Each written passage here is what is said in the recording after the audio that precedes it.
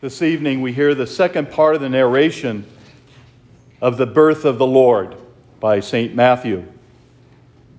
As we heard from Christmas, the whole lineage, and then the wonderful gift of the shepherds being called to go into Bethlehem, and now the Magi. It's interesting, they say he came from the far east. But really what they're saying is it came from the ends of the earth. It's fascinating. These three wise men would travel all this distance to find an infant lying in a manger. But it's interesting, they didn't know quite where to go. So they go into the city of Jerusalem and say, where can we find this child, this newborn king of the Jews? Well, Herod hears this, and all the people in Jerusalem, and they're very much upset with this, especially Herod. He can't have any competition. Even if it is a baby, he doesn't want any competition coming up against him. So he wants to know where this child is going to be so he can go and take care of it. So he tells these wonderful men to go into Bethlehem. That's what we've been told. That's what the prophets have foretold. So they take and they leave and they go into Bethlehem.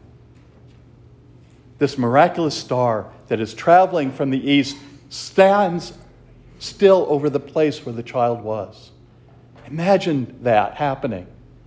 You're following the star all this distance and it finally stops. They enter and they give praise to this child. They adore him. These wise men, often thought to be kings, knelt down before this child and paid him homage. We have a hard time doing that in our own lives. We have a hard time putting Christ first in our lives. And yet they were not afraid to do that. With all their authority and power, they still knelt before the child.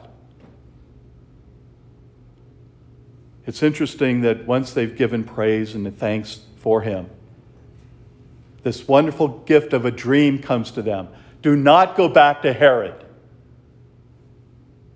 So they return home. What I think is fascinating that's not told in the story is imagine what that trip must have been back when they're going home. I'm sure that everyone they met, they told of this tremendous happening that was taking place in Bethlehem. And I'm sure they spread it in their own countries.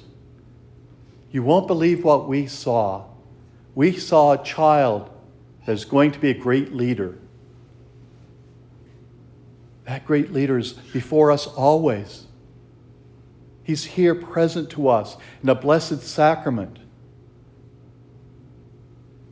How well do we recognize him in our own lives?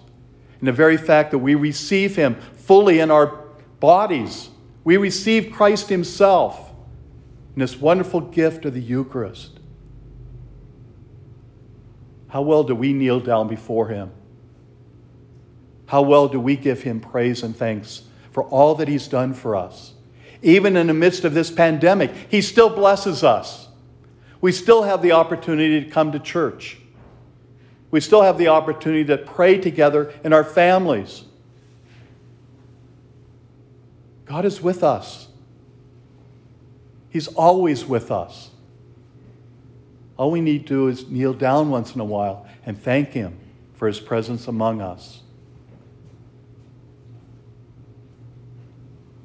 How well do we recognize the Lord in our brothers and sisters? When we leave church and we go out, it's so easy to leave everything in church. That's our holy place. But when we go home, we can act differently. We should act the same way out there that we act in here. Recognizing the suffering, the grace, and the blessing that Christ bestowed upon us. Birth, life, and death. And re-life. Re-life. When he comes back to us fully. May the Lord open our hearts this evening to receive that blessing. To really honor the Lord as he gives us life. He continues to bless us each and every moment of our lives. From the moment of our conception to the moment of our death, he welcomes us. And if we've been good and faithful servants, he's going to have open arms at that moment we die. And he welcomes us fully to our eternal home.